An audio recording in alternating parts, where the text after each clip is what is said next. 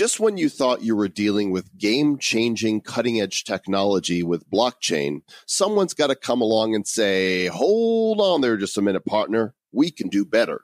And that's exactly what the folks at Hedera believe. Inventors of the Hashgraph technology, Hedera intends to make distributed consensus fast, fair, and secure. And in case that's not enough nerdiness for you, we're going to kick it up a notch by introducing you to Nigel Smart.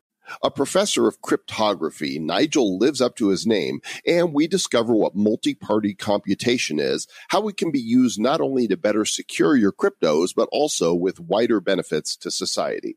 So put on your super nerdy underoos and get ready for your synapses to be supercharged. It's episode number 278 of the Bad Crypto Podcast. 5, 4, 3, 2, 1, 0. Who's bad? And hopefully you are in your underoos right now, your superhero underoos, because this is the Bad Crypto Podcast. Not the good one. We're the other guys. I'm Joel Comm, and him in his Superman underoos, that's Travis Wright. That's right. Yeah, you didn't think they made underoos in my size. They do. Supersize me. Although you are shrinking because you've been fasting, right? And you're dropping some poundage. I'm working on it. I figure slow and steady wins the race. Yeah, you know, I was working on it too. And then as I was on my walk today here in Denver, they just opened up a Voodoo Donuts just a few blocks from me. I'm working out. I'm doing it. Oh, Voodoo Donuts. Never mind. That's exactly what happened. And I walked back with a bag of donuts. That was the most unhealthy walk ever. Joel bag of donuts. You know, Joey bag of donuts. I was Joel bag of donuts. Okay, I only got 2, but it was too many. But they're so yummy. I couldn't help myself. It's good. Congratulations. Voodoo Donuts live in Denver. That is not a sponsored post, folks. That is unpaid advertisement.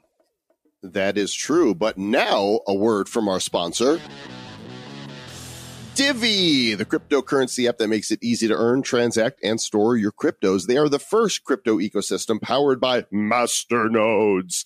You don't have to wear your underoos to install one, but you could just do it with one click. It's super easy. I have 2 masternodes running right now. They're pulling down Divvy every day, and I don't have to keep the software up on my desktop to be masternoding and mining. It happens once they're set up, and I open it up every few days and go, oh, look, I got some more Divvy pouring in. So these guys are doing something pretty cool. I dig it. You could do your own due diligence and learn more about it at divvyproject.org.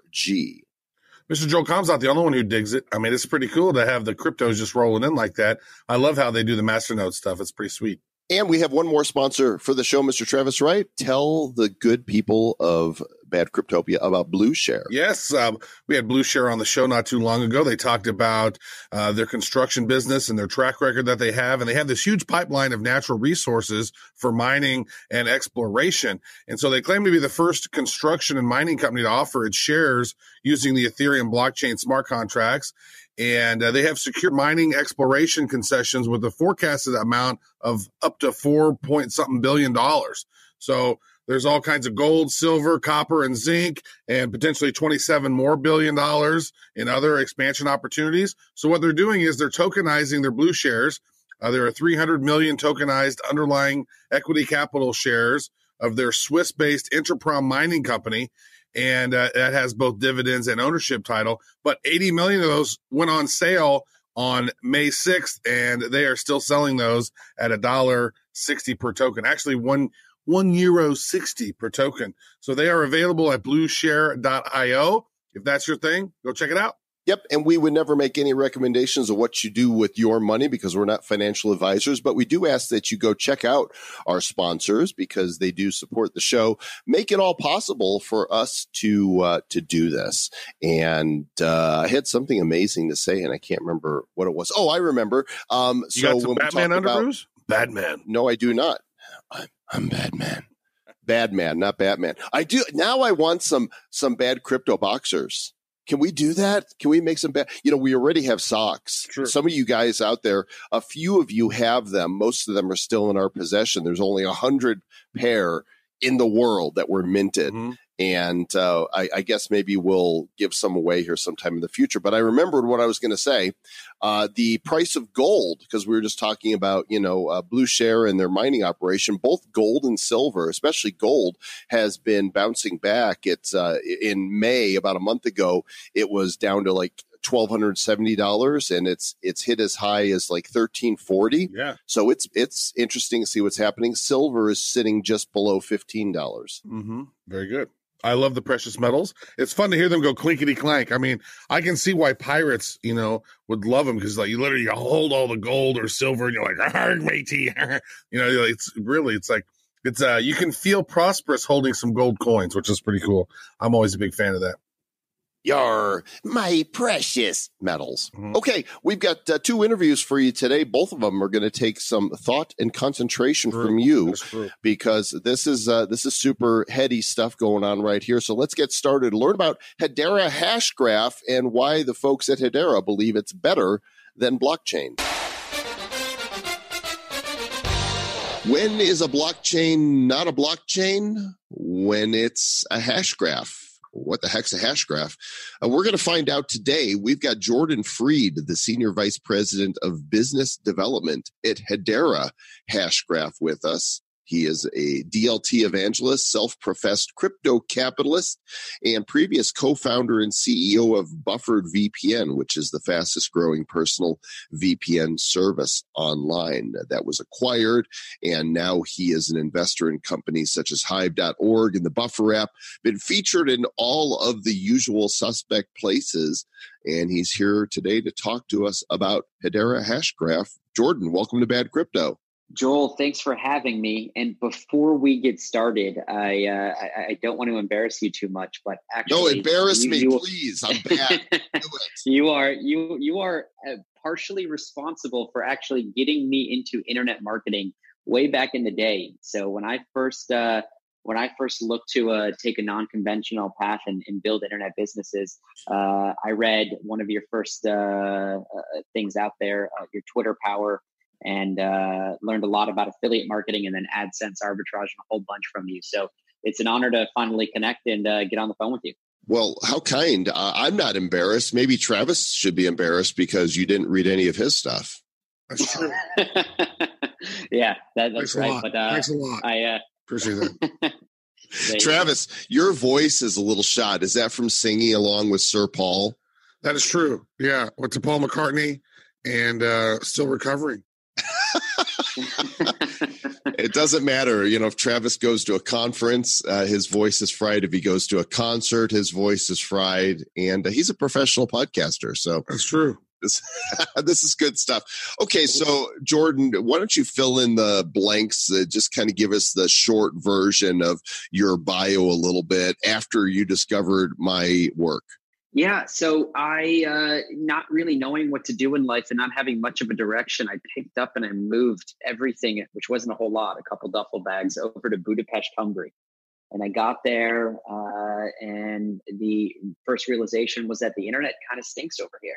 Without an American IP address, there's a whole bunch of the web you can't access. You can't even watch highlights of your favorite football team, new movie trailers on YouTube. All that stuff is blocked by these geographic restrictions. And I realized that I could set up a personal VPN service for myself by just spinning up a DigitalOcean instance. You go to digitalocean.com or just spin up a web hosting server and tunnel all of my personal traffic through that server that had an American IP address back home while I'm living in Budapest. And I did that, ended up setting up for a couple buddies, and it turned into a business. We called it buffered.com. And that was sort of accidental, and I had no idea what would happen next, and found out about a guy named Edward Snowden who became famous really quickly.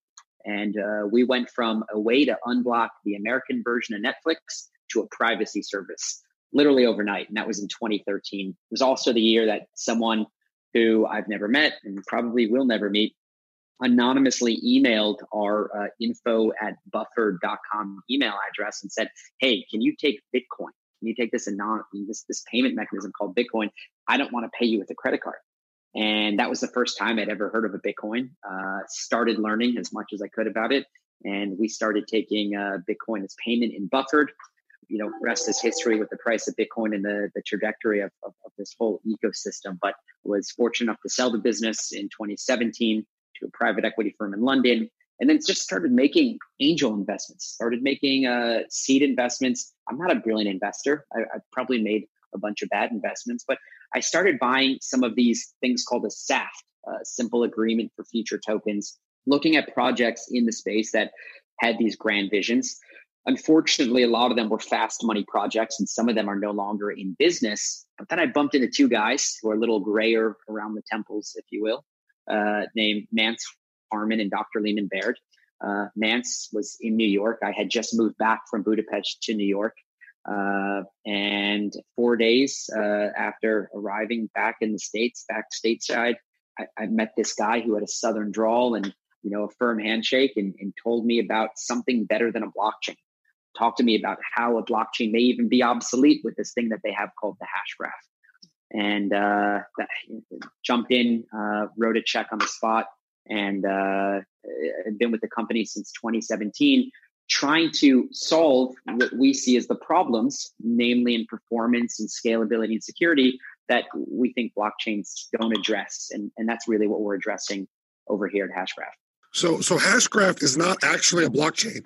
That's right. It's literally not a blockchain. When you think of a blockchain, like what is a blockchain? It's a chain of blocks. It follows longest chain principles. Hashgraph is not that. Hashgraph is actually a graph that's bound together by these things called cryptographic hashes.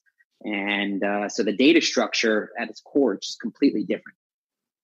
Okay, so, it's taken us long enough to figure out how to describe blockchain to people. So your high-level description of, it's a graph. I'm still lost. And what I need you to do is explain that in a way as though I am a second grader, because sometimes I am.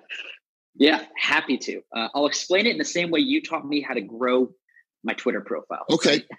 I'll explain it. Yeah, I'll explain it as basic as I possibly could get it.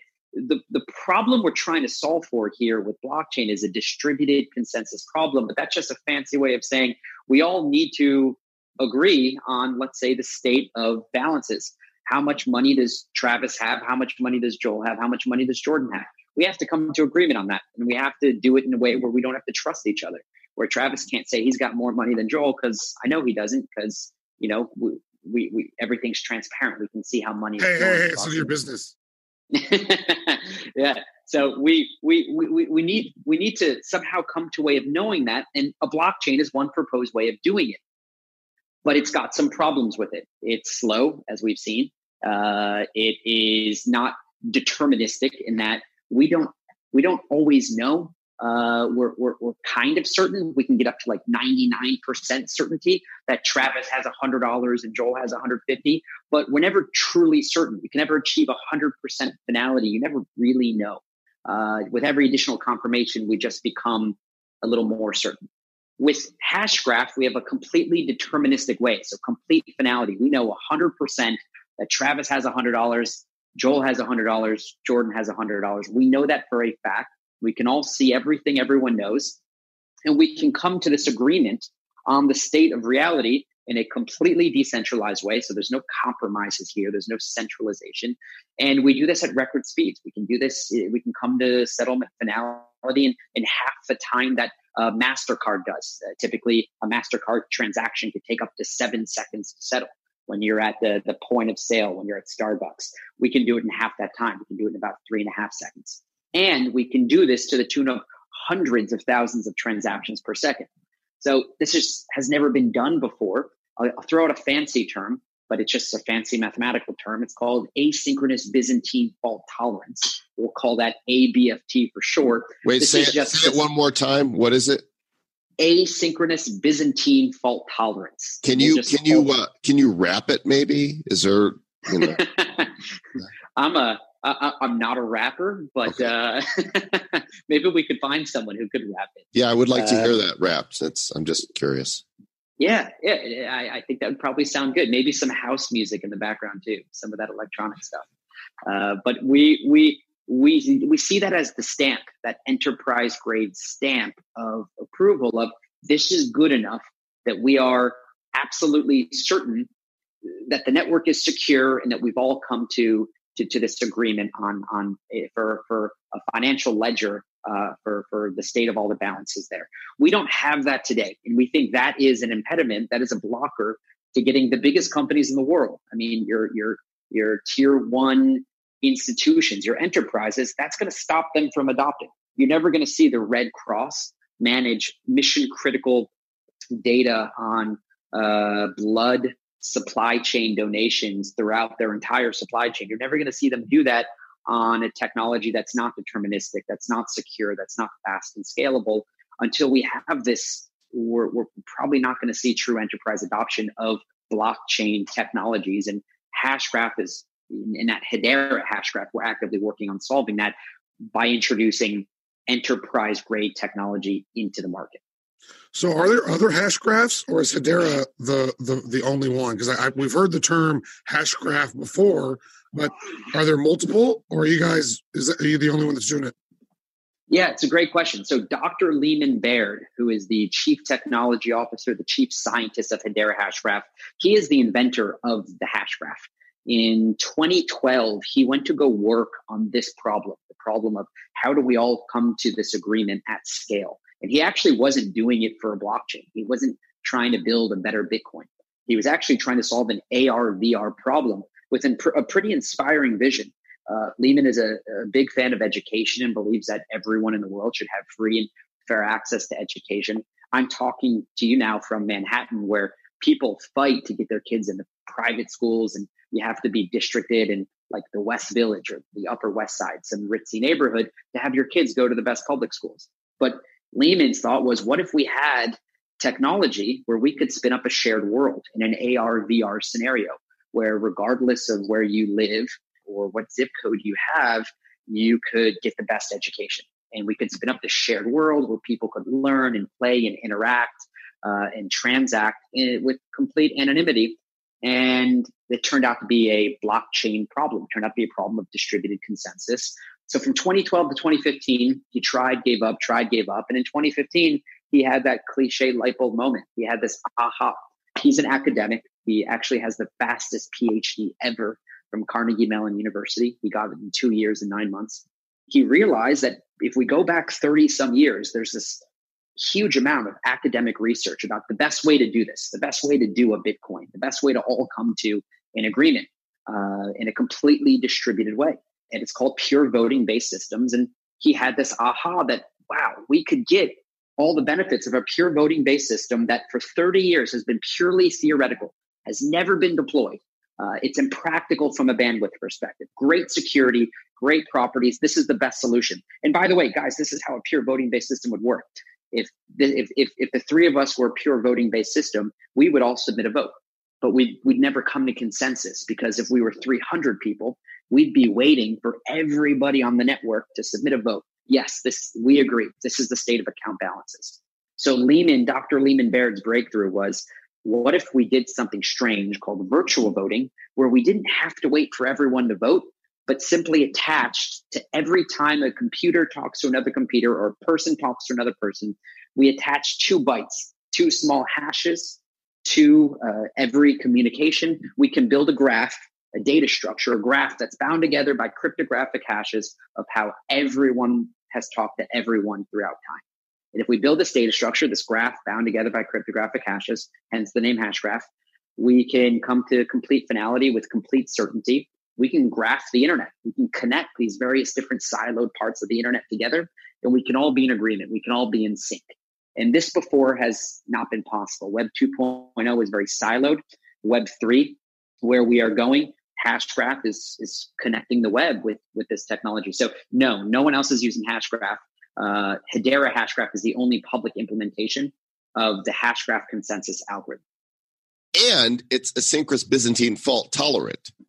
And I wish I had something to rhyme with that. But now Dr. Baird, there's a photo of him and a quote on the website at hedera.com. He says, what if anyone on earth at any moment could just wave their hand and carve out a world of their own in cyberspace? He looks like a bright dude, to come up with this. And I'm wondering, he invented the hash graph? Did he invent the hash browns? He did not invent the hash brown. No, actually, he didn't. He didn't. I had to look it up. It was actually mentioned by Maria Parloa in 1888. She was an American food author, and she called them hashed brown potatoes in, I guess, a recipe or something. So now you know the rest of the story. So are you basically saying that we've just made blockchain, irrelevant? Is everybody building on the wrong platform?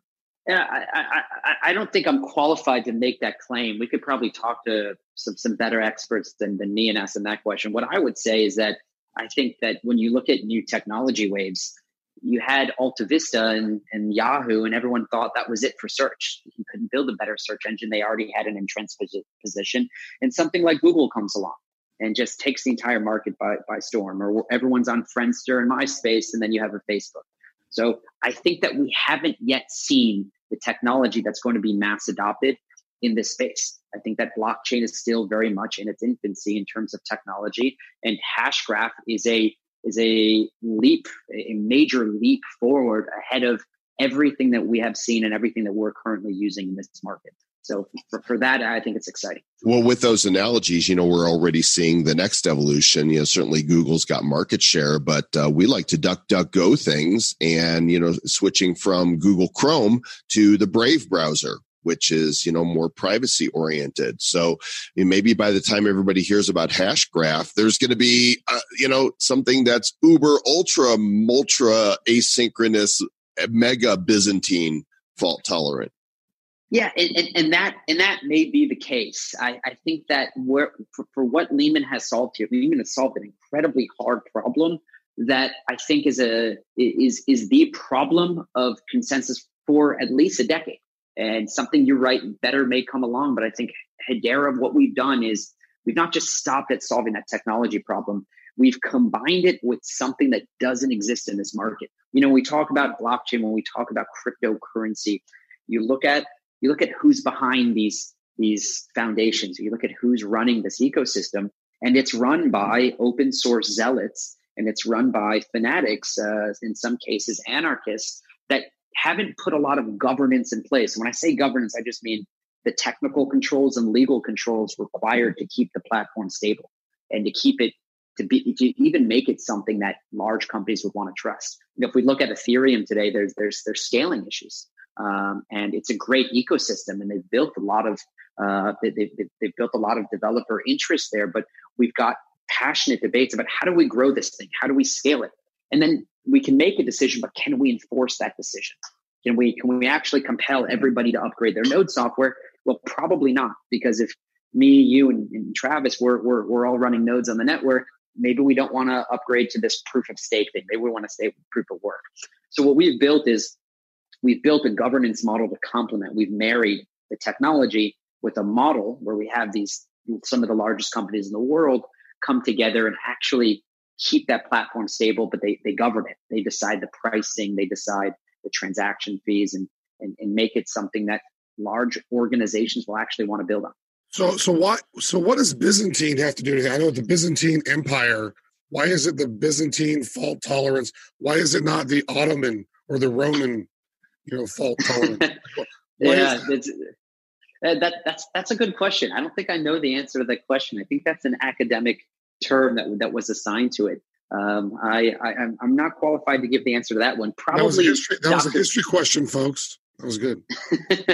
That's a good question. So let me ask you this: is there crypto involved, like with the Hashgraph? Is there, tokens?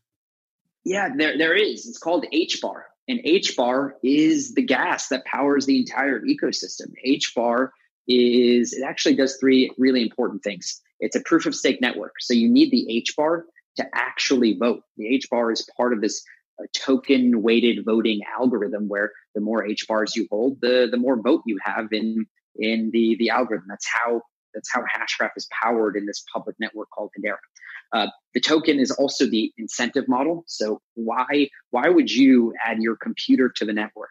Well, you're going to get paid to do so. If you contribute CPU bandwidth and storage, your computer power to the network, you get paid in this token.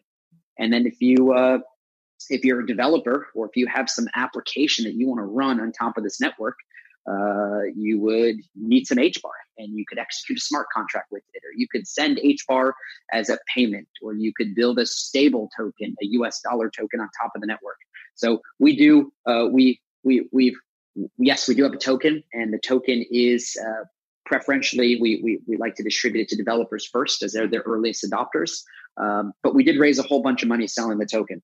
So we pre-sold the token in a Reg D securities offering here in the United States, and we raised $124 million through accredited individuals and investors. By the way, we didn't keep any of it in crypto. We actually put all of it in US dollars, which, in 2018 was the right decision. That was nice. Bitcoin. Yeah, and we were able to build a long-term company. We've got a lot of cash in the bank. We have a multi-year runway. Small team, fewer than 60 people still. But we do have a token, and it is quite important. So I gotta ask, how do we get you on the show for free? Yeah, You're a shrewd marketer over there, Jordan. Yeah. I should have charged you. At least 10 HBAR. 10 HBAR would have come on. Most excellent. But I'm here anyway. Well, we're glad you're. It's really interesting to hear what you guys are doing. There's a bunch of companies that are already building on Hedera, and apparently, one of the companies that I've keynoted for a couple times, the T-Mobile of Germany, Deutsche Telekom. How are they using your platform? Yeah, great question. So Deutsche Telekom is one of our first council members. So when I talked about those big companies that make the key decisions here, Deutsche Telekom is doing a couple things through their group called T Labs. They are running a node on the network. So they're participating in the governance of the network itself, making those hard decisions. They're also helping to shape the network for call data records. So when you think about when you take your Verizon wireless phone and you go roam in Germany on the Deutsche Telekom network, there's a service level agreement that exists behind the scenes between Verizon and Deutsche Telekom.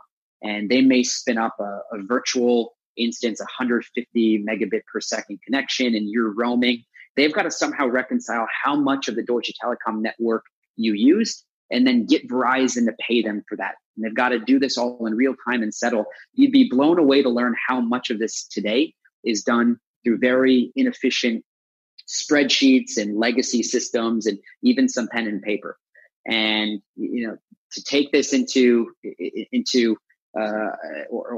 improve this process, I think a DLP is perfect. They'll be using Hashgraph, and we're working on proof of concepts with not just them, but some other really big players in the telecommunications space. But it's to define these standards for call data records and how we are going to stomp out fraud as it relates to roaming, cross-border, and to deal with that settlement. So that's a really disruptive use case, and I think if done well, could save hundreds of millions, if not billions of dollars for the telecom industry as a whole.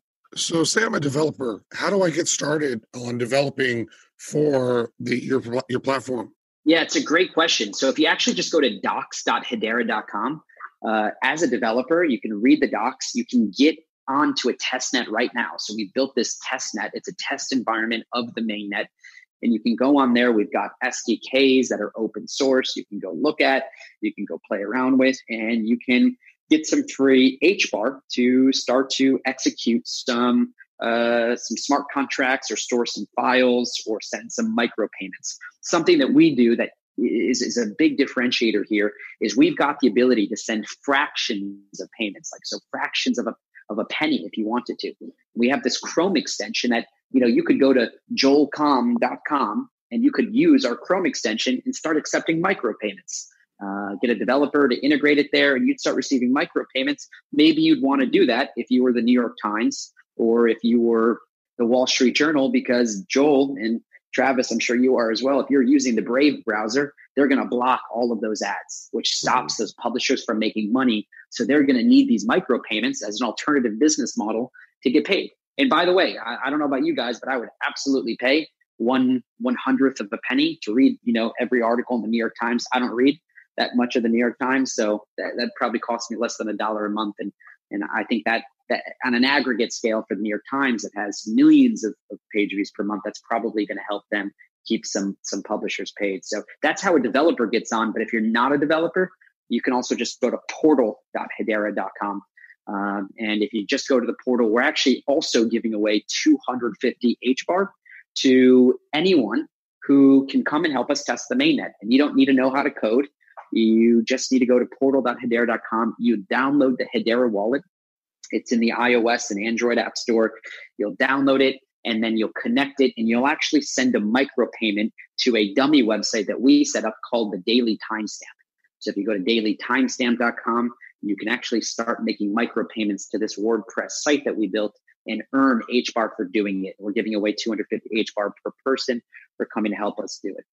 Would you, just wondering, would you pay, a penny to read each one of my articles as well? Because, you said you would the New York Times. And I'd pay you 10. I'd pay you 10 pennies. Maybe wow. 10 cents. What about to listen to our podcast?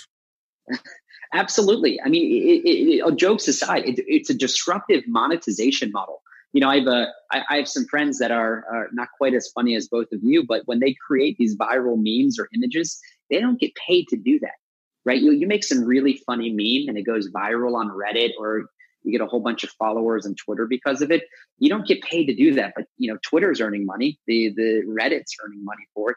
So, we start to imagine a future where there's a more efficient way to monetize content like a piece of audio, a podcast. It's really a piece of audio. I absolutely would pay a micropayment to listen to you guys or Joe Rogan or, the Daily or something like that. So I think that we've got to get out of this notion that everything on the internet should be free. I've gone from torrenting in my past to paying because it's become easier to pay than to torrent in the tools that have been built that just make it easier to use, let's say, Amazon Prime natively installed on your TV.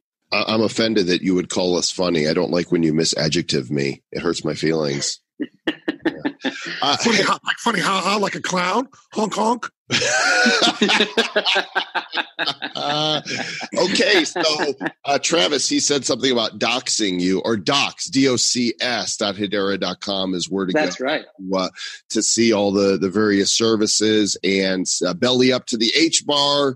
So many activities. You guys can check it all out in the show notes, hedera.com. Jordan Freed, thanks for joining us today and sharing about this next generation Hashgraph thingamajigger. Thanks for having me, Joel and Travis. I appreciate it. Well, now you know what Hashgraph is, and you know a little bit more about hash browns. And if you thought that was some super intelligent stuff, I'm going to have to confess right now that this next interview lost me a little bit. So I'm going to depend upon the smarter citizens of Bad Cryptopia to tell me what the hell he was talking about. Yeah. Nigel Smart came on from Unbound Tech, and he lived up to his name. He was very Nigel-y and super smart too.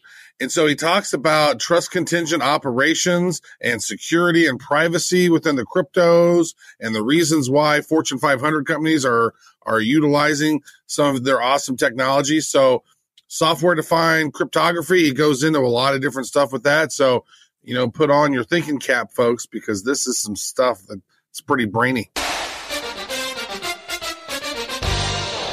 What is multi-party computation, and how is it used in everyday life, and how is it going to benefit society? What does it mean for organizations and for their users, and why do you need to know? Well, here to explain it to us is somebody much smarter than us. In fact, he is Professor Nigel Smart. He's a professor at Katholiek University Leuven. I believe that's how you pronounce it, and he is here. We welcome you, Professor Smart, to the Bad Crypto Podcast. Hello there. How are you? I feel stupid, actually. Okay. So what do you want to know? You want to know what MPC is, I suppose. Well, yeah, I want to know a lot of things. I want to know, first of all, you have a delightful British accent. So where are you now? I'm currently in Belgium. I'm currently a professor at the Katholiek Universiteit Leuven, which is just north of Brussels in Belgium. But at the same time, I'm also a founder of a company called Unbound Technology, which is based in Israel. Excellent. And so the website for that, for those following the bouncing ball, is unboundtech.com. crypto.com, and you're all about transforming trust. I'm curious, when did, you've been in this area of cryptography for a long time, right? Give us a little bit about the background there and how you got into the whole crypto space. Okay, so I was a mathematician at the University of Kent, and then I realized there wasn't really much money in maths, so I decided to do cryptography because that's what you do if you do maths. And so I joined Hewlett-Packard. That was a long time ago. That was, oh my God, that's 1997. And then after 3 years in Hewlett-Packard, the University of Bristol recruited me, and I set up the cryptography research group at the University of Bristol, which is in the west of England, very nice, pretty place. And then I was there for 18 years. And then now I've joined the Catholic University Leuven, which has the biggest cryptography research group in academia in the world. I mean, we're huge. We've got about 70, 80 people just doing research into cryptography. We do everything from Leuven is the place that AES was invented. So if you're listening to this on a podcast over an HTTPS, if the padlock is in the top left-hand corner, it's turned green, then you can guarantee that your conversation is being secured, or your internet traffic is being secured by an algorithm that was invented in Leuven. So that was by a guy called Vincent Reimann, the AES algorithm, and now I'm in Leuven trying to create new stuff to do with MPC and make the world a safer place. Whoa, you just brought the HTTPS mic drop there. Like everybody's looking at their browser now going, there's the little lock. There it is. Oh, nice. Yeah, well, if they know it's there, they know it's secure. So that's the whole point. Make sure people keep looking to see whether that little green padlock's there.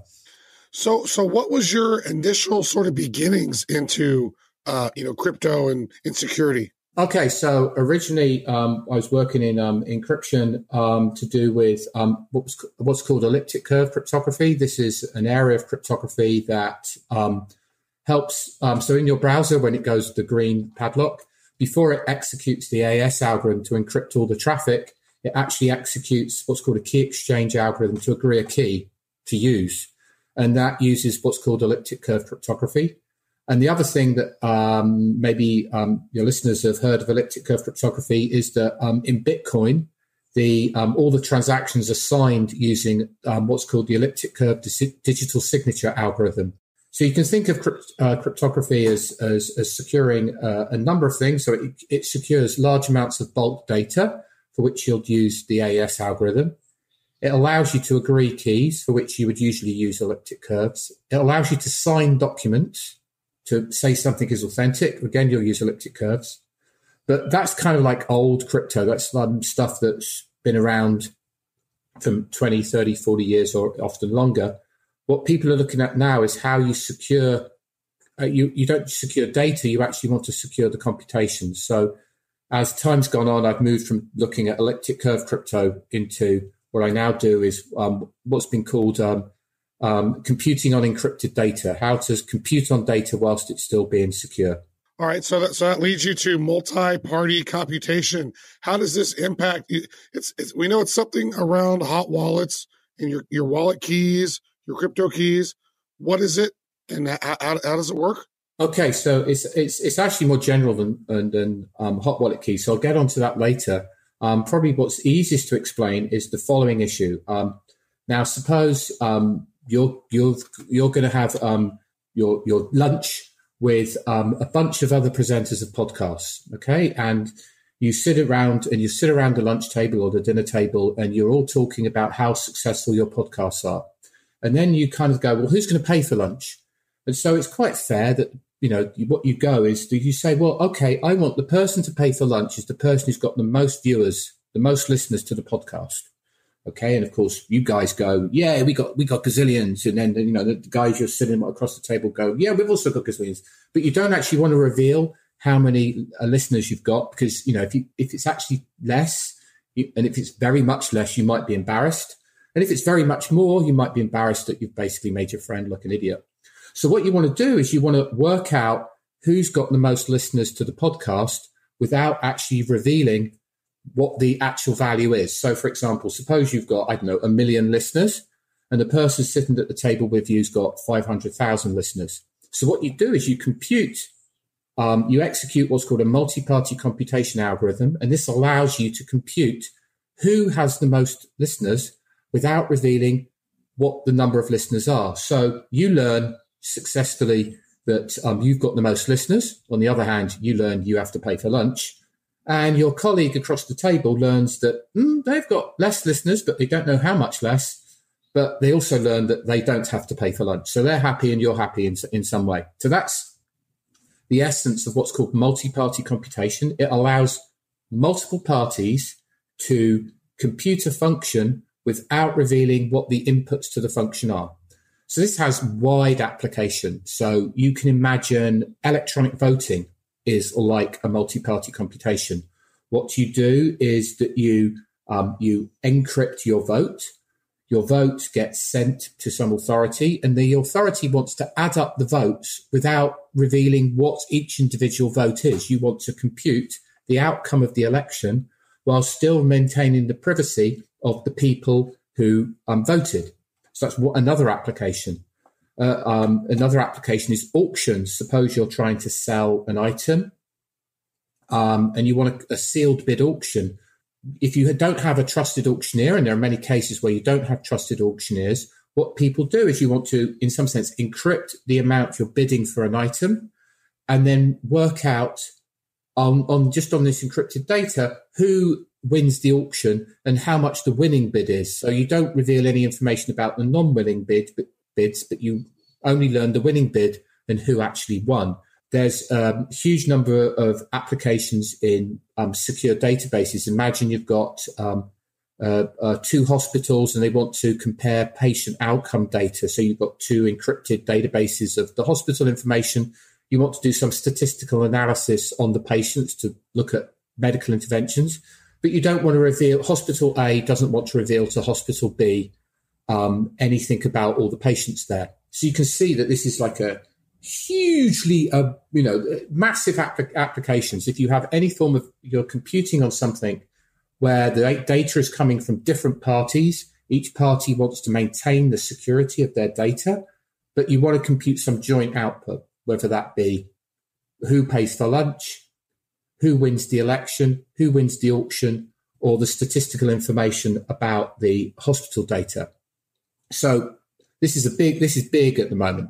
In the cryptography field, this has had a huge boost over the last few years. There's a large number of startups working in the space, looking at different application domains, from the auctions through to merging databases in the hospitals. There's no one building an application to work out who should pay for lunch, alas. So you're on your own with that. Travis is paying for lunch. He's okay. He's buying into that. So I want to bring this home and when we're dealing with new technology, certainly we could explain what it does, but ultimately the consumer, the customer just wants it to work. So what is the experience from the customer side? What will they not have to deal with that they previously or otherwise would have? Okay, so what it does is, in the applications I just explained, is it enables the application to proceed. So it enables the application to actually happen without the need for a trusted authority. So it reduces trust in the system. Now, let's bring it back to what you were originally saying, that it does have applications in cryptocurrency custodian stuff. So let's actually look at what we do now is we want to turn the whole thing on its head. So it turns out that if you're using cryptographic keys to do something, you're using it to sign your Bitcoin transactions or whatever. Or if you're in a provisioned blockchain, you're signing the ledger to say that it's a valid ledger. If your key goes missing or someone uses your key in a malicious way, you lose your funds or you lose the trust of your customers. Okay, so what happens is that companies do elaborate processes to secure the control of the key that does the digital signature or whatever. Now, there are various ways of doing this with traditional technology. There are ways that are purely software-based, where you might have seen, when you first get a Bitcoin wallet, and you write down the key and it's very long and you have to store it on a piece of paper and put it in a safe and et cetera, et cetera. So that's that way of doing it, which doesn't really scale. If you're a very rich financial institution, you'll have something what's called a hardware security module. And this is a computer where they cost about 10 to 20 grand, sometimes even more. This is a computer that's kind of very, very secure. You can't do anything with it. All it does is it holds keys and does operations for you. And this is what's used to secure the traditional banking network. So each bank has a bunch of hardware security modules in its basement that allows it to talk to the teller machines that, the automatic teller machines that give out the cash point machines that give out your cash. If you're running a cryptocurrency exchange or you're doing a large amount of cryptocurrency applications, you've got to somehow secure the signing key for your hot wallet.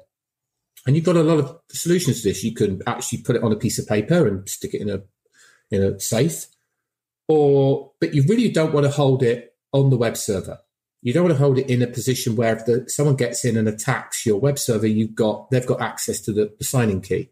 So what you do is you want to put the signing key in some form of hardened device. So the expensive way of doing this would be to use a hardware security module. However, if we go back to this MPC thing, is what you got is if I take the key and I split the key up. So instead of having in multi-party computation, you normally bring parties together. We're now going to act like a bit more like a divorce agency. What we do is we take this one party, this party that's got the key, and we split them into 2 or 3 parties. And then we use the magic of MPC to be able to execute the encryption algorithm or the signature algorithm without ever needing to bring those parts back together. So this creates a huge attack surface for the attacker, which means that the attacker now has to break into 3 different computers, which could be in 3 different locations under 3 different operating systems with 3 different managers, et cetera, et cetera. So it makes it much, much harder for the attacker to attack the key, get hold of your funds, but it doesn't have the cost and the complexity of using an HSM solution. So what this does is it gives you almost the same security as HSMs, hardware security modules, although there are problems with hardware security modules. Even last week, there was an attack on hardware security modules that were securing a lot of banking applications. And it's it's definitely better than keeping the key within the web server or keeping the key using it as a cold wallet and keeping the key in a safe. So if you're a cryptocurrency exchange operator, this is cheaper than using an HSM. It's faster than using a soft wallet. The cold wallet in the safe. It's more secure than keeping your key in your hot wallet on your web server. And if you design the software right, which Unbound Tech has done, you can actually deploy this very simply. So from the point of view of what does the customer see? The customer doesn't see anything. It looks exactly the same. It operates exactly the same. It gives them either more security compared to what they've got, or it's cheaper than going for the really expensive thing. And it's slightly more flexible because you can add what we call cryptographically controlled access control into it. So, for example, it might be that you've got a wallet and you don't want to spend any money from that wallet because it's to do with your podcast. And so the two of you want to come together and ensure that both of you agree to the transaction. Now, there's 2 ways of doing that. You could either do it with what's called multi-signatures, which are coming up in a lot of Bitcoin applications and smart contracts, etc. But if I do that, then the recipient of the signature has to know about that it's going to be signed by 2 people. It has to understand all the smart contract stuff. But if you're sending me the funds, I don't give a shit really what you're, who authorized the funds. I just want to know it's a valid authorization. So I want it to look like a normal Bitcoin signature, say. And so the 2 of you can sign the document, sign the transaction without revealing it was 2 of you that actually signed it, which in some organizations is important because that hides the internal authorization structure, which is also often company confidential. And that is also enabled by the fact that the MPC technology just has that already baked into the technology. So it allows you to do things cheaper, easier, faster, or you just don't see any benefit. You don't see any downside. You don't see any difference from using it in another way. Yeah, I think it's interesting that you have these secrets that are in different places. sort of different locations. It's kind of weird. They never touch each other. They're never combined. Yeah. And it's interesting how that's set up. So, like, I'm curious about that. And then I would also ask, who are your best customers? Okay, so it's as I said, it's a really interesting idea. And when you explain this to people, normally they go, "This makes no sense." You know, you're computing on something without actually ever seeing the thing that you're computing on because it's hidden in different locations that never come together. Your listeners might have heard of Zero Cash, which is another cryptocurrency, and Zero Cash in its setup procedure used an MPC protocol to ensure that there was no trusted dealer. So this was the kind of protocol that it's not just used in standard Bitcoin or standard provisioned blockchain applications or whatever. It's also used in more highfalutin, complex cryptocurrency applications like ZeroCoin. So it's been used a lot.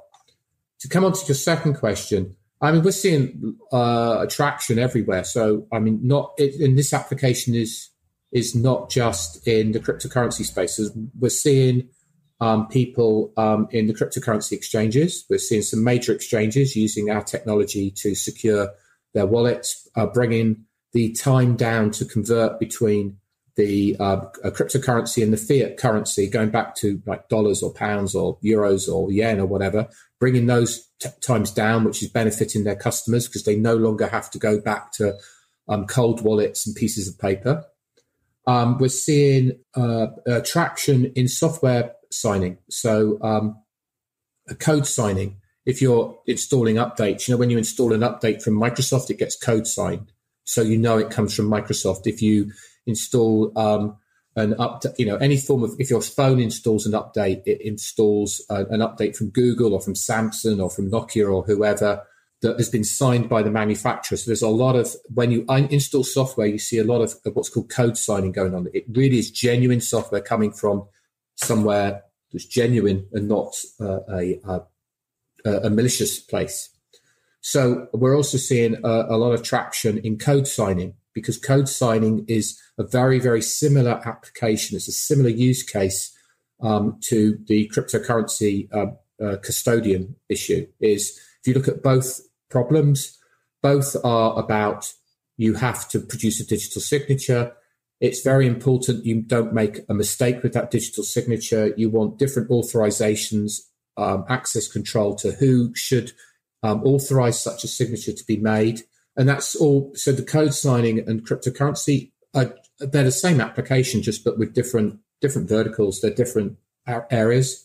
We're also seeing applications in finance and in loads of other areas where people are using cryptography to do security, to use it to secure authorization, but you want to secure the keys in a way that you don't necessarily want to have the expense of an HSM, but you also don't want to have the weak security of just storing it on a web server or in the clear on your phone or whatever. So we're seeing a large amount of traction in different spaces, of which cryptocurrency is just one of them. Excellent. Well, if people want to go down the rabbit hole some more on this technology, unboundtech.com is the website. And Professor Smart, thank you for coming in and spilling your very smart brain all over our podcast. No problem. Enjoy. Well, there you go. For those of you who say that sometimes bad crypto doesn't go deep enough, we just went into the depths right there. And if you are high tech, then you had to love that piece. Yeah, that was like bad crypto 301 or something, wasn't it? That was actually good crypto right there. It was. I mean, it was so good that like our questions were bad. It was like, dude, this guy is talking some awesome stuff here. I don't even know what to ask. Should have had him just ask his own questions. Yeah. Nigel, let's take over. Yeah. Right. Well, off you go. Yeah. He goes, well, this question, I would ask myself this question next. Okay. Well, let's go ahead and do that. We got some fancy stuff coming up for you guys here over the next few weeks. We've got William Quigley, the CEO of Wax, which is a super cool platform. We've got Edward Mancato, the creator and CEO of Blockfolio, coming up. Blockfolio. Oh yeah, that's the app that you'll give yourself Nintendo-nitis, like refreshing, like straight pulling down with your thumb, like is Bitcoin over 10,000 yet? Nope. What about now? Nope. Did you just call it Nintendo-nitis? Yeah, that's what I called it. Like when you got your first Nintendo and you started hurting your thumb. Especially I noticed it was my right thumb because you're pushing the A B button so intensely.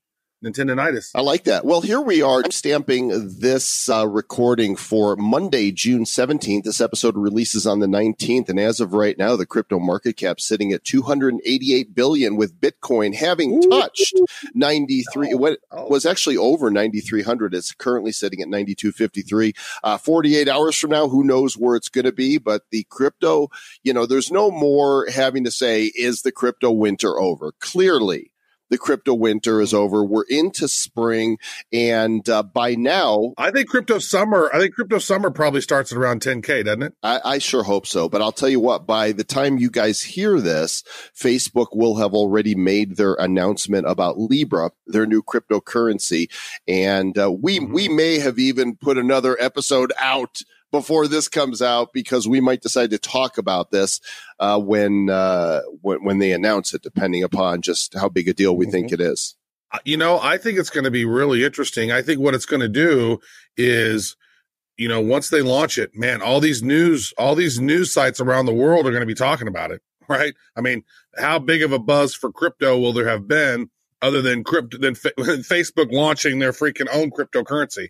I think the amount of information and news that we're going to get on that, unless something crazy happens, like this could be in the news cycle for several days. Do you remember my prediction a couple of months ago?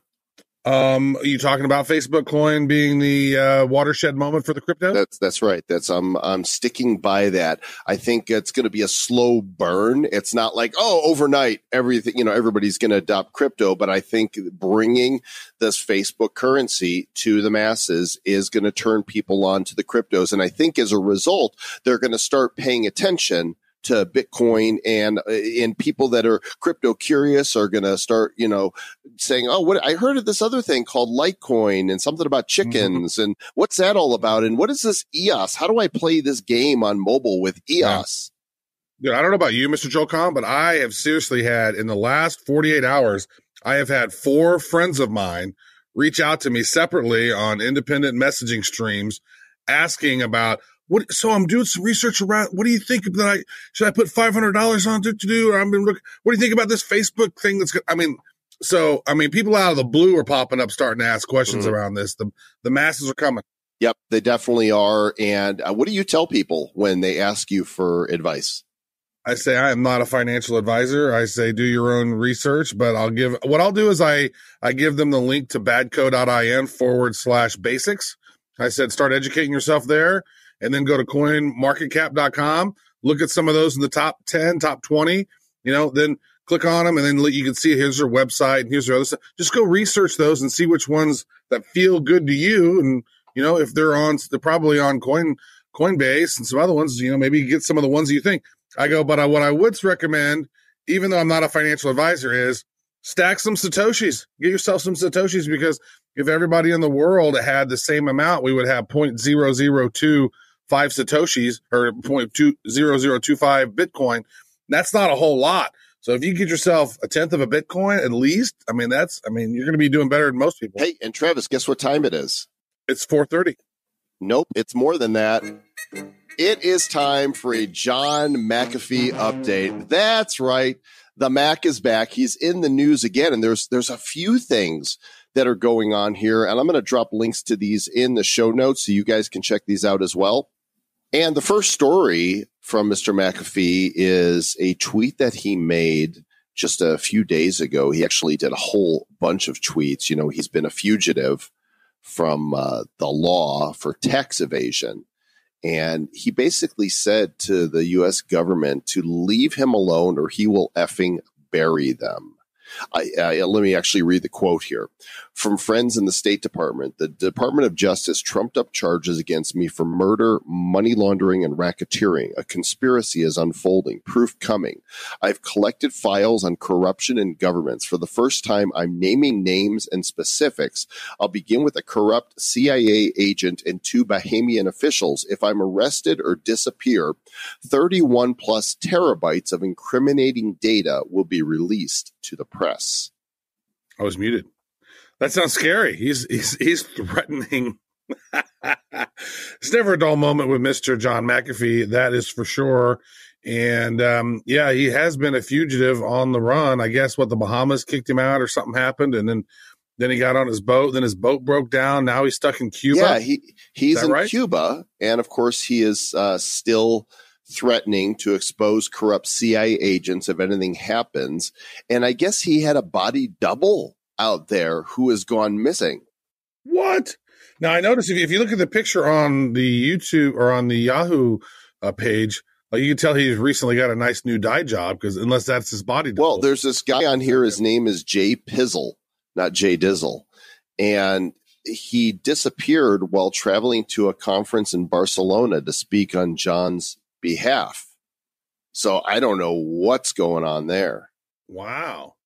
How fancy do you got to be to have a body double?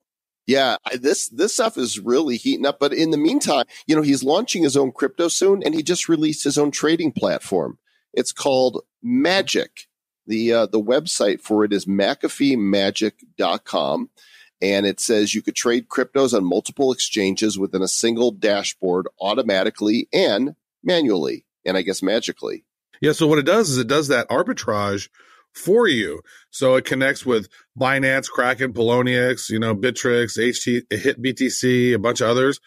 And what it does is it allows you to do normal spot trading and other for some shadow trading. And these bots will then go out there and try to find you, ways to arbitrage the whole thing through those different exchanges. So maybe Bitcoin's $9,280 over here, but Bitcoin's $9,210 over here. And so then you can sort of buy it over here, sell it over there, and make yourself make yourself some Satoshis. And so there's some stuff going on with that. That's McAfee Magic. Seems interesting, but as always, it's not too hard for Mr. John McAfee to stay out of the news, is it? Dude, the dude is perpetually in the news. I guess the site Magic faced some DDoS attacks, and he's working with Amazon, because it's all on Amazon AWS to host this. He says, so they're learning the attack. Meanwhile, catch up on work, make out with your partner, or flash a random stranger in video while you wait. Nice. Interesting guy for sure. And hopefully we'll get him back on Bad Crypto episode 300. He was on episode 100. He's on episode 200. So you can go listen to those at badco.in/100 or /200. And when he comes back on, maybe we can have him back on for episode 300. If he's not, John on the run. John's on the run. As long as John doesn't have the runs. Well, as long as John has good internet and is available to chat with us, I'm sure he will. And as long as John is set on staying bad.